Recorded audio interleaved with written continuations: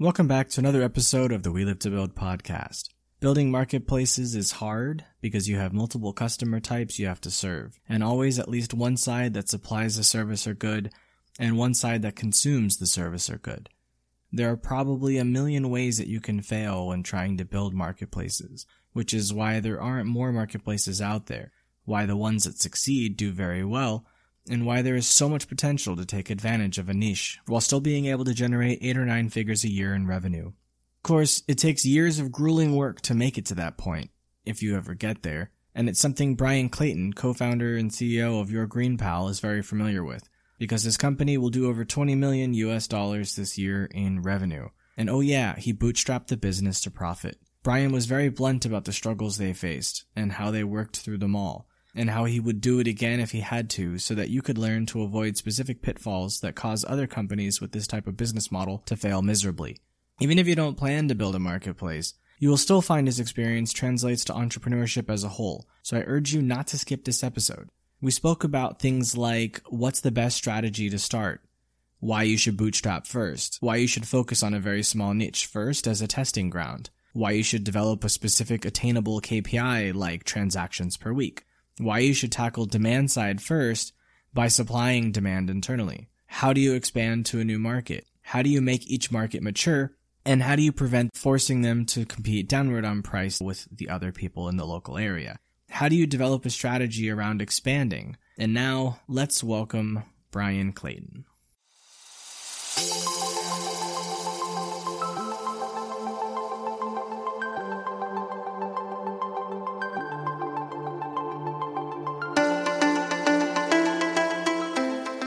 Welcome to We Live to Build. My name is Sean Weisbrot, and I'm an entrepreneur, investor, and advisor based in Asia for over 12 years. Join us every week to fast-track your personal growth so you can meet the ever-increasing demands of the company or companies you are passionately building. Time waits for no one, so let's get started now.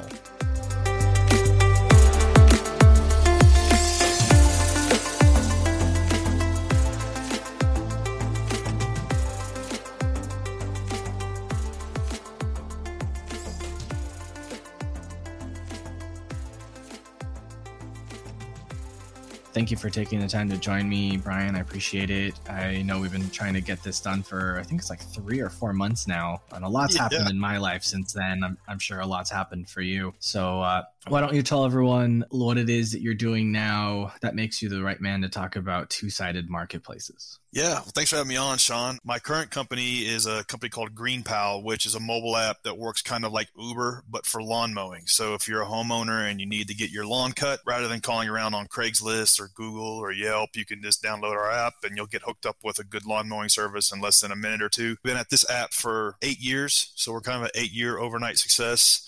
And it is a multi-sided marketplace in the sense that it connects homeowners with local lawn care services. So we have a demand side and a supply side that we have to market to and develop solutions and products for and deal with the chicken and egg problem in every city that we launched the marketplace in. And so the first 3-4 years were really, really, really tough getting this marketplace going. We just focused on one city, Nashville, Tennessee, where I live.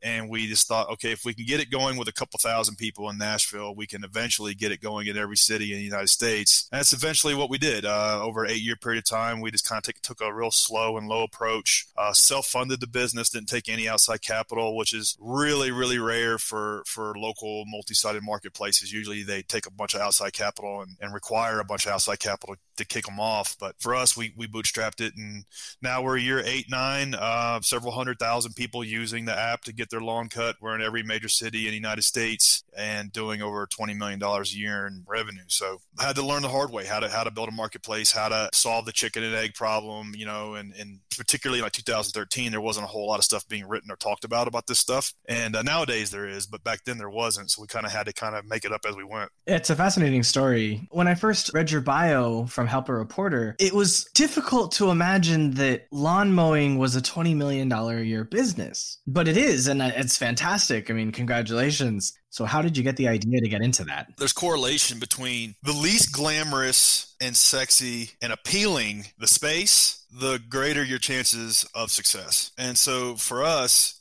We've never really been in like a hyper competitive situation, like an Uber Lyft dynamic or something like that, where it was just like a winner take all, like race to the bottom. And because there just hasn't been a whole lot of people like chasing this space. Now, there's other startups kind of trying to do similar stuff, and there's a graveyard of them too that took on venture capital and try to scale too quickly. It's kind of like putting rocket fuel in a Toyota Camry. If it's not ready, it just kind of blows apart. And that's happened about a dozen times in our niche. So it's not like we're the only people focused on it, but it does make it to where you can take a more practical, pragmatic approach if like you don't have billions of dollars just being thrown at the same problem. The other thing is, it's a huge industry. Actually, you wouldn't think it is, but it is. It's a $99 billion industry in the United States alone. And the top 10 players in the space in terms of like landscaping maintenance constitute less than like 5% of that. And so it's wildly fragmented. It's comprised of solo operators, Chuck in a truck, Peter in a pickup, Molly in a mower. It's our marketplace's job to kind of organize it a little bit better and make it hum a little more efficiently. I think if you're starting a new app, a new idea, a new marketplace, it can be helpful to be solving your own problem. And that certainly has been the case for me. Before starting GreenPal, I actually had a landscaping company that I started in high school as a way to make extra cash. And I just stuck with this landscaping business for 15 years. Built it up in high school and then did it through college, graduated college, and then made a business plan and went to work. And over a 15-year period of time, I built that to over 150 employees, over $10 million a year in revenue. And in 2013, the business was acquired by one of the largest landscaping companies in the United States. So growing that business, just me and a push mower, me and 100 and some odd people, I learned a lot about the industry, learned how it worked from the inside out, learned a lot about business development, learned a lot about leadership, management, building teams, delegating, all these things. And then 2013, the business was acquired and I retired. I was only 33 years old and I didn't have to work anymore. That was nice, but I got bored and I realized something about myself. I thought, well, I'm wired to love to be in the game. It's not that I love like the slog of starting a business from scratch. It really does suck, but I do love like the purpose that the business like lends me. And I thought, wow, that's missing. There's like a hole now in my life. I need to get back in the game. And so the idea for GreenPal was something I had in the back of my head for a long time, because running a big landscaping company like that, you still see like every day, like people would call my landscaping business wanting us to come do their basic $30 lawn mowing. And we didn't do that kind of work anymore. And so we would like give them like referrals to smaller contractors that did. So in a sense, we were kind of like this connector, like this referral service. I thought an app needs to exist for that. Luckily, I think naivete as an asset is a real thing in terms of starting a business from scratch, starting a marketplace particularly. It can be helpful to be a little naive, because if you truly know how hard it's going to be, you'd never do it. No rational person would. I didn't know how difficult it was going to be to get this marketplace going from scratch, but my two co-founders and I just stuck it out, kept working our butts off, and little by little celebrating small wins along the way, and kept working on the business and in the business. And finally, here we are 8 years in, we've got a profitable, still fast growing marketplace that's solving a problem for both sides of the transaction. What's the best strategy that someone could employ in building a multi-sided marketplace if they haven't started yet and they have the benefit of your experience? So there's a lot of ways to kind of approach it. Most people think you got to go raise a bunch of money and just throw a bunch of money at it. And unless you're a really experienced operator, like, people like look at like Uber and look at what Uber did in 3 or 4 or 5 years. They don't realize that like Travis Kalanick was on his third startup at the time. It was him and Garrett Camp who had just sold StumbleUpon for like, I don't know, $50 or $75 million. These guys were experienced operators, experienced tech entrepreneurs. They could take hundreds of millions of dollars of capital and effectively deploy it. And unless you've never done that, it's really hard to do flat-footed. So my philosophy is that you're better off, in most cases, self-funding it, at least for the first 3 or 4 years, because it forces this kind of like self-constrained and like this clarity of thought and this clarity of strategy, because necessity is the mother of invention. And if you got a bunch of extra money, it can kind of paper over a bad product. That's like step one. Try to bootstrap it. Entrepreneurship is full of these dichotomies. And one is like, you have to have this huge, audacious goal, but you also have to think and act very, very small. And I think starting a marketplace, that's certainly the case. You really want to like distill it down to the smallest like atomic unit of whatever it is and just try to get that to work. And so for us, it was like, if we could build an app that connected lawn care services with homeowners in the eastern part of Nashville, Tennessee, East Nashville, like one neighborhood, one city, a dozen contractors, 100 homeowners, we got to get that to work. And if we can get that to work, then we can get 1,000 people in Nashville. And if we can get 1,000 people in Nashville, then we need to go to Atlanta. And if we can get 1,000 there, then we need to go to Tampa, and so on. So just start small, focus on a few metrics. For us, the one metric that mattered was just number of transactions per week. The first year, we just wanted 100 transactions in a week, and we didn't hit it. We got like 57. Worked our ass off for a whole year, and we could only get 57 people to use it in a week's time. Mind you, I just sold a landscaping company that was doing thousands of properties a day, and here I am. I'm trying to like beg people to use this shitty app that I built that for $27 to get your grass cut. It was very humbling. I think starting a business from scratch is one of those humbling things you can do. That's one of the cool things about entrepreneurship. Is like a humble feedback machine. So start small, make attainable goals, knock them down, and then hold yourself accountable to be growing those goals over a 3, 4, 5 year period of time is what worked for us. One third piece of strategy, and then I'll shut up, is you got the chicken and egg problem. And one strategy I've heard that works is like you fake the chicken. And I think what that means is you kind of have to hack one side of it. For instance, I do coaching and mentoring for entrepreneurs in Nashville where I live as a hobby for free just because it's fun. And I'm coaching this one dude who is starting a marketplace for junk removal. Exactly like my app, but for junk removal. Jump on, you can get 4 or 5 contractors to come remove all your junk and get clear pricing on it, hire them to come out and do it. What I'm coaching him on doing is like only focus on the demand side and you be the supply side, because that's actually what his business is. He's got like 5 trucks and he does junk removal, and he sees an opportunity for a marketplace. I'm like, okay, the first year or two, you fulfill all of the supply side, you focus on the demand side, and you get all of the interface nailed down for consumers, figure out how to market to them, figure out your SEO strategy, figure out your paid marketing strategy. Don't even worry about anything else. You go remove all the junk. You can crank that, spend 2 years on this side, then you can open up the marketplace to suppliers. And I believe it's going to work for them. If you try to like tackle all of the challenges associated with the multi-sided marketplace with no domain experience, it's going to be really, really tough. Most of the time, these things go to zero. I'm not doing a multi-sided marketplace, but I think as an entrepreneur, you should always try to figure out how something works before you hire someone to do that thing for you. And so if he focuses on building something where he gets to see from the supplier side, what are the pain points of providing the service to the customer, then he can build a better service that will then make it easier to attract those people. But my question there is, once you provide all of the supply for a year or two, how do you convince other people to come on? Or do you market it in a way that they kind of discover you as a means to provide value to a wider audience? Like how does that work? How do you get those first people to come on and take over for the supply? Most of the time in multi-sided marketplaces, the demand side is the harder side of the marketplace to attract. For us, it is. Rover is for dog walking and dog sitting. The demand side is the harder side for them. And so that's going to be the harder side. Most of the time, it's the people taking out their wallet is the harder side to get on board. If you can craft a marketplace where a side hustle or a gig worker or a small solopreneur can make an extra $1,000 a week, it's not an easy sell, but it's a doable sell. My advice is like, get the consumer side on first. And it's not just like build the app for them. It's build the app along with the growth. How are you going to get them to use it? How are you going to get the adoption?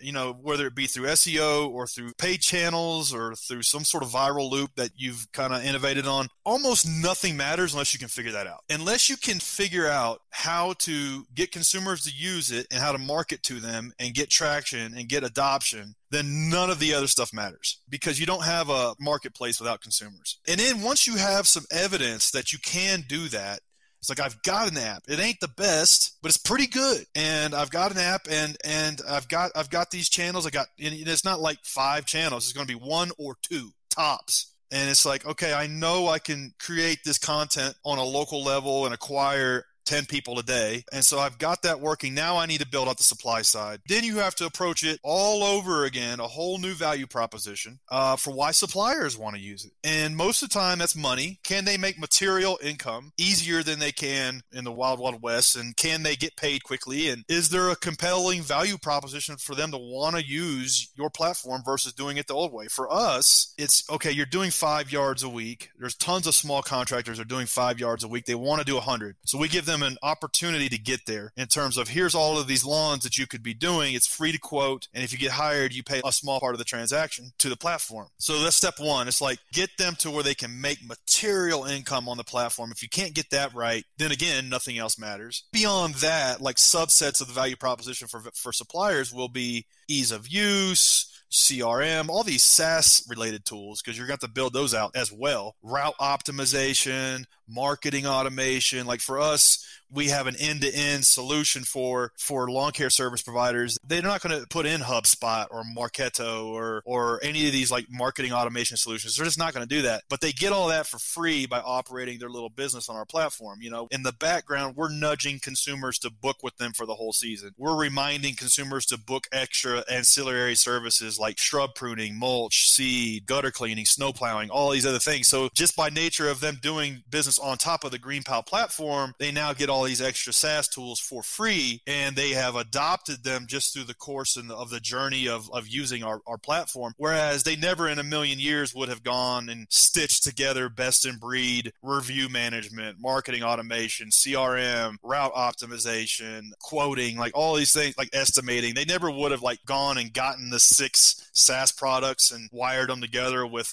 Zapier or whatever, and they're just not sophisticated in that regard. They're doing $100K, $250K a year in revenue, but by way of doing their business on top of GreenPal, they get all that stuff. So no matter what marketplace you're in, most of the time you're going to have to build that stuff out for your suppliers, and you don't have to start with all of it day one, but as time goes on, that's how you're going deeper and deeper and deeper into their business. I think it's a good idea to do those add-ons. I have 2 friends, they're twins, that have a company called Think Reservations in the hotel management space. So they're a B2B SaaS. They went into each of the hotels, physically met with the owners, the teams, and all of that over the last 8-9 years that they've been building their business. And they figured out ways to standardize packages for hotels. They'd be like, oh, well, if you stay in this suite, you know, maybe you're going to be more likely to want a bouquet of flowers and chocolate. Okay, so let's add this as an option. And so it upsells it. And because the customer is more likely to book with the hotel and get that upsell, then it's extra money in their company's pocket as well. So definitely having things you can upsell or cross-sell are a fantastic way to make it easy for the company to go, hey, I can make more money with you. Like, this is fantastic. Thank you very much. And it makes it more sticky. Yeah, as a marketplace, that land and expand strategy is something that you have to like put effort into. Problem is you can't start with that like year one. Year one, you've got to get traction around whatever, like the interaction between buyers and sellers. You got to like get that right. And then once you have some sort of liquidity, you can start layering on these additional like revenue streams. And one of the ways I love to compare it is, you know, when you're ordering a pad thai dish off of DoorDash and, you know, usually it's $15 and time you get all out the door, it's $28 on DoorDash. And then at the very end, it's like, do you want to add on spring rolls? And it's like,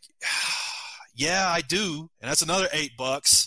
And you're not even really mad about spending that extra $8 because you do want the spring rolls. You did. You didn't know you did, but now you do. And you put it on there and it's an extra $8. As the consumer, you're not mad about it. The restaurant loves it. DoorDash wins. Everybody wins. So that's like an example of like using technology to unlock value for 3 parties. And it's not a zero-sum game. The consumer's happy because they really kind of did want that extra service or product, experience, whatever. They didn't know they wanted it or that they could get it, but at a touch of a button, everybody wins. So as a marketplace, you got to be looking for those things, those little unlocks. But you must first get the liquidity to even be thinking about that stuff. That's like the psychology in supermarkets where they put the chocolate at the front next to the cashier. Mm-hmm. It gets all of us, man. And it's the digital like parallel of the impulse buys at the checkout. And you got to be thinking about this stuff in terms of marketplaces or even as a SaaS product. I love that your buddies are tackling the hotel kind of check-in customer relations space.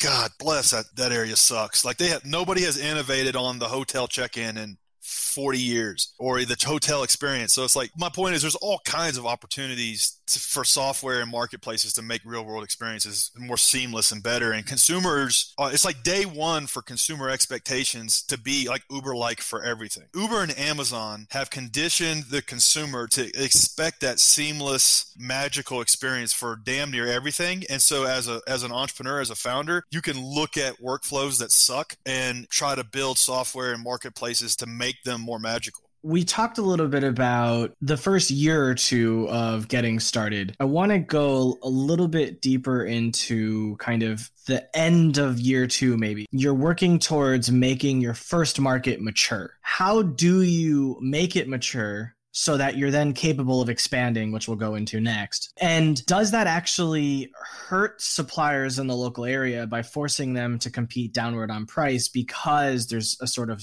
saturation that's occurring because of the maturation of the market? Great question. So a couple things. How do you know when the market is mature and when it's time to move on to another geo? And for us, at the time, my co-founders and I were like living out of the book, The Startup Owner's Manual by Steve Blank, which is the predecessor to Lean Startup by Eric Ries. Both those books really just kind of teach you one thing. And it's kind of like you're talking about with your buddies in the hotel space. They were in the hotels with the managers, with the people there. Just get out of the building. Get out of the building, talk to your people, talk to your users, figure out if you're making them happy, figure out where you suck, figure out what you need to focus on. And it's like rinse and repeat and do that for a long time until you think you have some kind of product market fit. Product market fit, in my opinion, is best measured by, do people just stick around using it? And however you measure that, in the hotel space, it's a little harder because people aren't traveling every week. At least most people aren't. But in our business, it was pretty easy. You get the lawn cut, is going to need to be cut 7 days from now. Like, it just has to be. And so do people stick around and use it over and over and over again on both sides of the transaction? And it took us 4 years to get that right. And until we could get something like 40% of people that got one mowing to use it for the rest of the season, we didn't feel comfortable moving to another city. Because what was the point? Why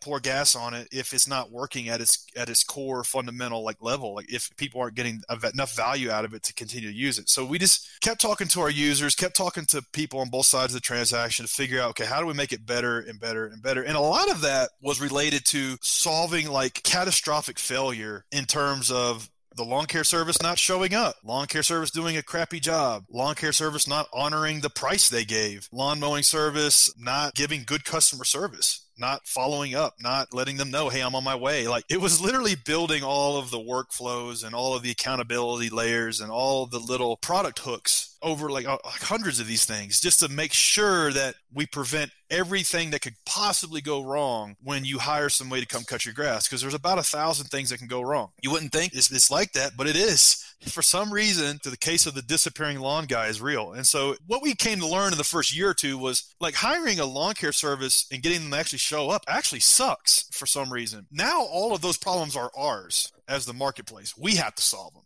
We have to solve them through technology. And it took us 4 years to figure out every little problem and solve it. And so it wasn't until we felt comfortable enough that we had some good retention, we had at least some semblance of product market fit, that we moved into the second, third, and fourth city. And what we came to learn while doing that was, when we first started, we thought the main point of our value proposition for homeowners was price. Because I'm coming at this from a contractor's perspective. And so from a contractor's perspective, you get jaded. You're like, oh man, all the only thing people care about is price. They want the cheapest son of a bitch they can get them to do this service. They'll hire somebody for $5 if they can get it done for $5. You get jaded, right? As a contractor. So I'm 15 years. That's the attitude that I came to start GreenPal with. That was a false assumption that I had to validate. People really didn't care so much about price. They cared about speed and reliability. They were willing to pay market price, whether it was $30, $40, $50. They just wanted somebody to show up and show up tomorrow or today.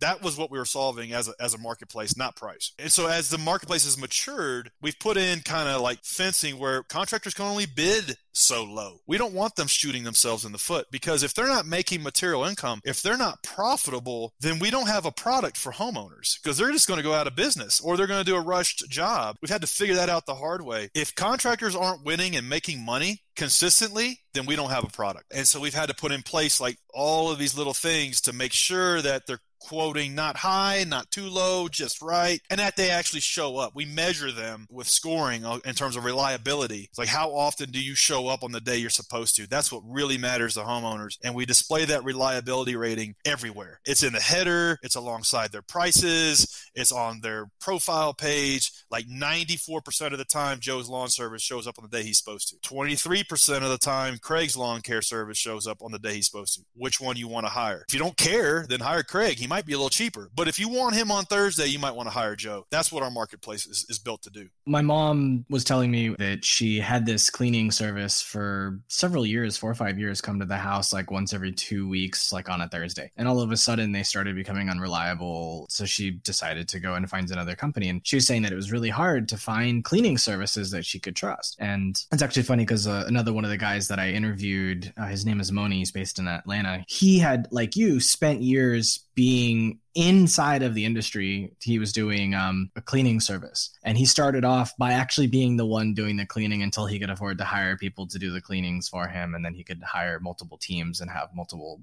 clients be served at the same time. And then he realized all of the problems around scheduling and managing and workers and all of that, so he decided to build a SaaS company to help cleaning services to manage their bookings and their employees. So it's really cool how we find these problems that we encounter and go, damn it, we need to just build a company to solve our own problem, and then it's useful to other people. I think that's a great strategy, to be building something that solves your own problem. If you run a blue collar style business, like I did for 15 years, then you want to build a tech company. You don't know the first damn thing about building software. And so then there's this huge ramp up between like teaching yourself how to code, teaching yourself how to design software, teaching yourself UX and UI and SEO. And like that stuff just takes time. Anybody can learn it, but there's a big gap between just starting a construction company and starting a company that builds SaaS products that construction companies use. I'm going to take my bet on the guy or gal that has the industry experience that then wants to build the software solution, but it's still hard. It's hard to learn all these things. I'm building a tech company for remote team collaboration because of my experience in working with teams remotely with, as a consultant or an advisor or mentor for different companies and seeing some of the problems that they had, but also trying to run my own team from Slack going, damn it, this is so difficult. Like, Slack just doesn't cut it. There's got to be something better. And there is nothing better. Funny enough, when I talk to people now, everyone I talk to about what I'm doing, their first response is, I have Slack and I hate it. If you're like 5% better, I'm switching to you. Yeah. When can I use it? Yeah. It's like, and again, you're solving something that you've experienced the pain on. And so often I see entrepreneurs, like they'll come to me with ideas and like, I want to build this platform that connects brands with influencer marketers. Okay. Have you ever done any influencer marketing? Well, no offense, but your Instagram account has like 500 followers. I'm not ascribing any value to Instagram followers, but you kind of need to walk in the path of an Instagram influencer to know what problems they face to be able to solve those problems. I don't know the first thing about building a marketplace for that use case. That's why I'm not going to do it. But if I did, that's what I would do. I was listening to a interview with the dude who founded Slice, which is a marketplace that connects consumers with local pizzerias. His family had like been in the pizza business, I think, for like 4 generations. And he himself, like from the age of 12, worked in a pizzeria. That dude knows the pizza business. It's like, and that's why Slice, I don't know, I think they've raised several $100 million and I think they're doing well. I think you really kind of have to have that domain experience. Not all the time, but I think it can help. Let's go back to your market is mature. You've figured out most of the kinks. You feel confident around expanding to a second market. How do you devise a strategy to move into that market? When is the right time? What's the right way to do it? What kind of a budget might you need? How are things different? Because like you're living in Nashville, so you knew Nashville, you knew the people, you knew how it worked. But let's say you wanted to go to Raleigh, North Carolina, you don't know shit about it. Like, how do you make that leap to kind of clone your business into this new space with a totally different setup? You make a half-assed plan and you just get in there and work it. 9 out of 10 things you thought would work don't, or 9 out of 10 things you think that matter don't. It's like I just watched this series on History Channel called The Men Who Built America, The Frontiersmen. And it talks about Daniel Boone and Davy Crockett and Andrew Jackson and Lewis and Clark. And like how these guys just like forged into the frontier with no no map, no plan, just move through the wilderness and figure it out. And that's kind of how pretty much every aspect of starting a new company from scratch is. Sure, you've got some kind of plan, but really all that matters is just get in there and try some shit and then rinse and repeat. And that was how it unfolded for us. You know, we had some kind of idea because we at the time we had around 1,000 people in Nashville using it. But to your point, you know, the first 500 contractors in Nashville, I personally knew. You know, I would call them off of Craigslist and pitch them on the idea of using GreenPal. And in Nashville, Tennessee, I was kind of a known commodity in the lawn care business because I was the only guy in the market to ever build and sell a landscaping business. Nobody had ever done that before in Tennessee. And so it was like, and so I'll call these guys up. It's like, hey, you know, this is Brian Clayton. And I was like, hold on, who? This is Brian Clayton. Really? Is this you? Yeah, it's me. Hold on now. Why are you calling me? Well, I sold my business, but I got this new thing now, and I want to see if you try it. And they couldn't believe I was calling them on the phone. That's how I got the first 200-300 guys to try the app out. And the app was terrible. It was awful. It didn't have the features it needed. It was buggy. So we kind of were focused on the consumer side, but I knew if I could just hand crank the supplier side for a while, and then we could come back to them and build for them. And so that worked in Nashville. To your point, that's not going to work in Tampa, Florida, or Atlanta. They don't know who I am. They don't give a shit. We just kind of devised a little plan based on what we knew. I flew to, our second market was actually Tampa, Florida. We wanted a year-round market. And I flew there and I lived there for 2 months. And I got to know the inside of every Starbucks and Dunkin' Donuts in the Tampa Bay area, meeting with contractors, sitting down with them face to face, talking to them, pitching them on the idea, telling them about my background, telling them about my story. And so that was kind of like the way we hand cranked that market. And got 100 contractors to use it. And then we figured out some local SEO strategies and were able to build out the content for the 20 cities in the Tampa Bay area that matter. And we were able to kind of slowly get buyers and sellers to interact with our product and connect them. Did that for like 2 years. And then we launched our third market, Atlanta. Fourth market was actually Charlotte. And then after that, we had enough evidence, had enough experience from doing stuff, figuring out what worked, figuring out what didn't, to where we could really codify it down into a playbook of 25 things you do when you launch a new city. And these are the 25 things that matter. And it was only because we just got in there and just started doing shit that we figured that out. Once we started figuring that out, we could roll it out to other cities much faster. And like in 18, 19, and 20, we were launching 4 or 5 cities a month. So it picks up steam as you figure out what works. But in that book, The Startup Owner's Manual, Steve Blank, he says no plan survives first contact with the customer. And that's definitely the case. You put something together, you do it, and then you learn.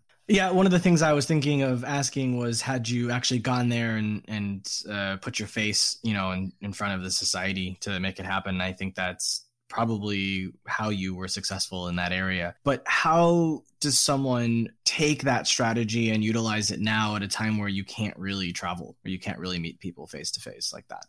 We don't do that now. It wasn't scalable, but at the time we had to, because we didn't know what the hell we were doing. I think the main face-to-face piece is just doing things that don't scale to figure out what scales. I think so long as you are relentlessly soliciting the feedback and you're relentlessly hand cranking the adoption in the early days, I think that's why I went down there. And I went to Atlanta too. And that's why I felt like I needed to do that, because I didn't know how to do that remotely. Possibly you can do it remotely now, but you know, if we're going to be coming out of this COVID thing, I think everything will be completely back to normal in the next 6 months, if not sooner. And then I think there's no excuse. I think you got to go back to face in the early days. Your first 100 users, 1,000 users, like as much like Zoom or coffee shop or kitchen table as you can, because man, that's how you learn what you're doing. You know, there's a big difference between starting a traditional business and inventing something brand new from scratch that does not yet exist. And in my first company, my landscaping company, traditional, hard, blue collar, hand-to-hand combat business.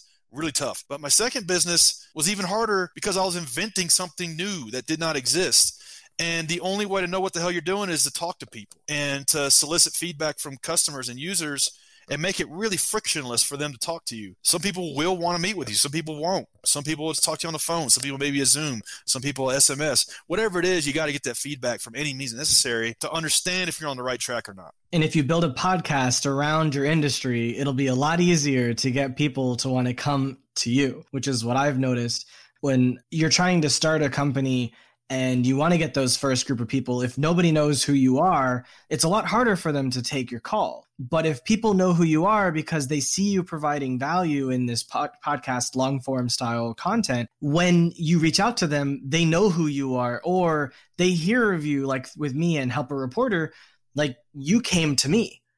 If I reached out to you and you didn't know who I was, you probably wouldn't have answered my email, let alone come on and talk to me and shared all this fantastic insight. So by positioning it so that everything is inbound, it makes it a lot easier. And so there's like 800,000 podcasts out there. So whoever's listening, if you have a specific niche industry and there's no podcast around it, go build a podcast. And that'll be the fastest way to inbound success, I think.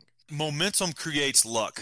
And if you're moving forward and you're doing things in your little circle of influence, starting a podcast is one of those things. And you keep doing that over and over again, that circle gets bigger and bigger and bigger. Now, after a year, 2 years, 3 years, you have more options, you have more contacts, you've gotten the word out. And so it's just like, it's one of 100 things you can do to manufacture that momentum in the early days when you're starting from scratch, you know? And I think in life, you're in one or two states. You're either in contraction or you're in expansion. Just doing a podcast, you know, hosting it, going on other people's podcasts keeps you in a state of expansion. And if you do that long enough, some serendipity will happen. And so I totally agree. Like, and not just do a podcast for podcast's sake, do a good one, you know, like really pour your soul into it. I don't have a podcast, but I go on like 1 or 2 a day. And I think it can help manufacture some serendipity. Well, hopefully what we've talked about is something that other podcast hosts don't ask you, hopefully. So people find value in staying here. Oh, absolutely.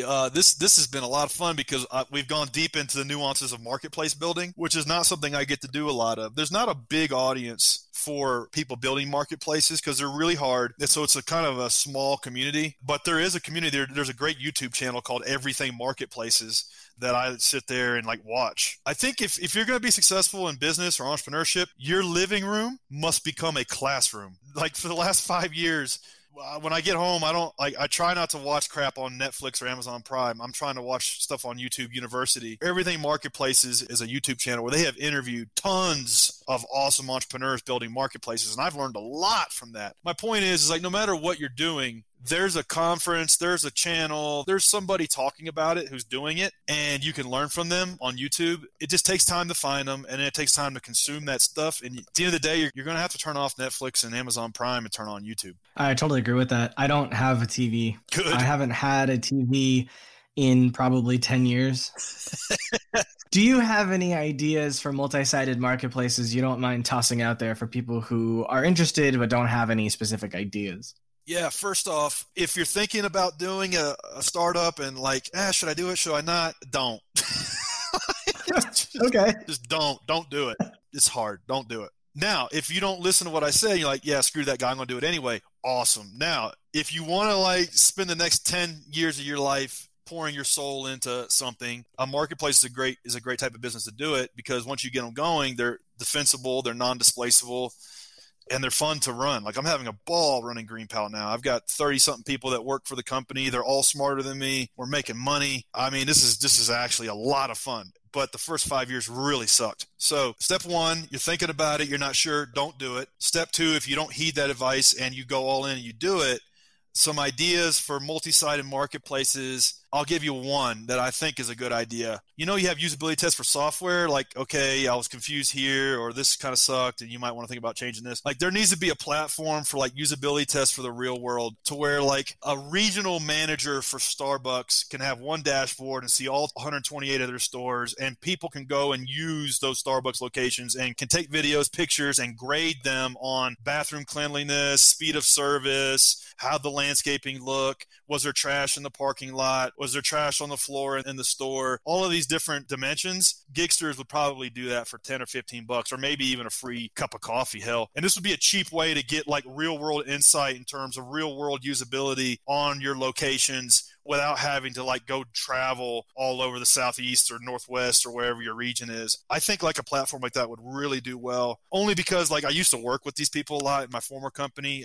doing facilities management for them. And one of the big problems if like you're an RGM for Chick-fil-A, you can't just drive to all of these places and see if the manager is doing what they're supposed to be doing. But if you had an army of Gigsters where like 20 of them were going into the same location every day and you were paying $200 for that, and you had like one like God view dashboard that showed you all of like the scoring metrics on how they were doing, that would be super powerful. And so I think if somebody's listening to this, wanted to pour their soul into something like that for a decade, you could build a $100 million business. I think that's a multi-billion-dollar business. Yeah, it'd be huge. It'd be huge. It'd be really hard to get going because you have to be really good at sales, which I was in my former life, but now I have no interest in doing cold calling and doing sales into Fortune 500 companies. That's a slog, but that's step one. You have to be really good at that. Then you have to be good at like product design and executing the tech. And then also you have to be good at like marketing to and acquiring the gigsters. But I mean, I think Uber, Lyft, Postmates, DoorDash have taught us that there's an army of people that love to work independently and are willing to do so for, $25, $30 an hour. It can be done. It'd be hard. If I was crazy enough to start another one, that would be the idea I would spend a decade on. I think that's worth a decade. Somebody do it. Somebody listen to this, do it. Then shoot me an email, Brian@yourgreenpal.com, and let me know when you get rich. Maybe like take me out to dinner. So I was going to ask, how can people follow up with you? Yeah, so you can email me, Brian@yourgreenpal.com, or I throw all of my weight into Instagram. You can follow me there and DM me there. Anybody listening to this doesn't want to cut your own grass, just download GreenPal in the App Store or Play Store. What's your Instagram handle? Brian, Bryan M. Clayton. Brian M. Clayton. Time and your energy. If you like this episode, definitely follow up with Brian on his Instagram or by email. This is very interesting information, even for someone like myself who isn't building a marketplace. So hopefully everyone here found value in it for themselves. And don't forget that entrepreneurship is a marathon, not a sprint. So take care of yourself every day. And if you are preparing to build a business, just know that it's going to take a shit ton of effort and take a shit ton of time in order to be successful, if you end up being successful. Thank you, Brian. Great last words. I appreciate it, Sean. Thanks for having me on.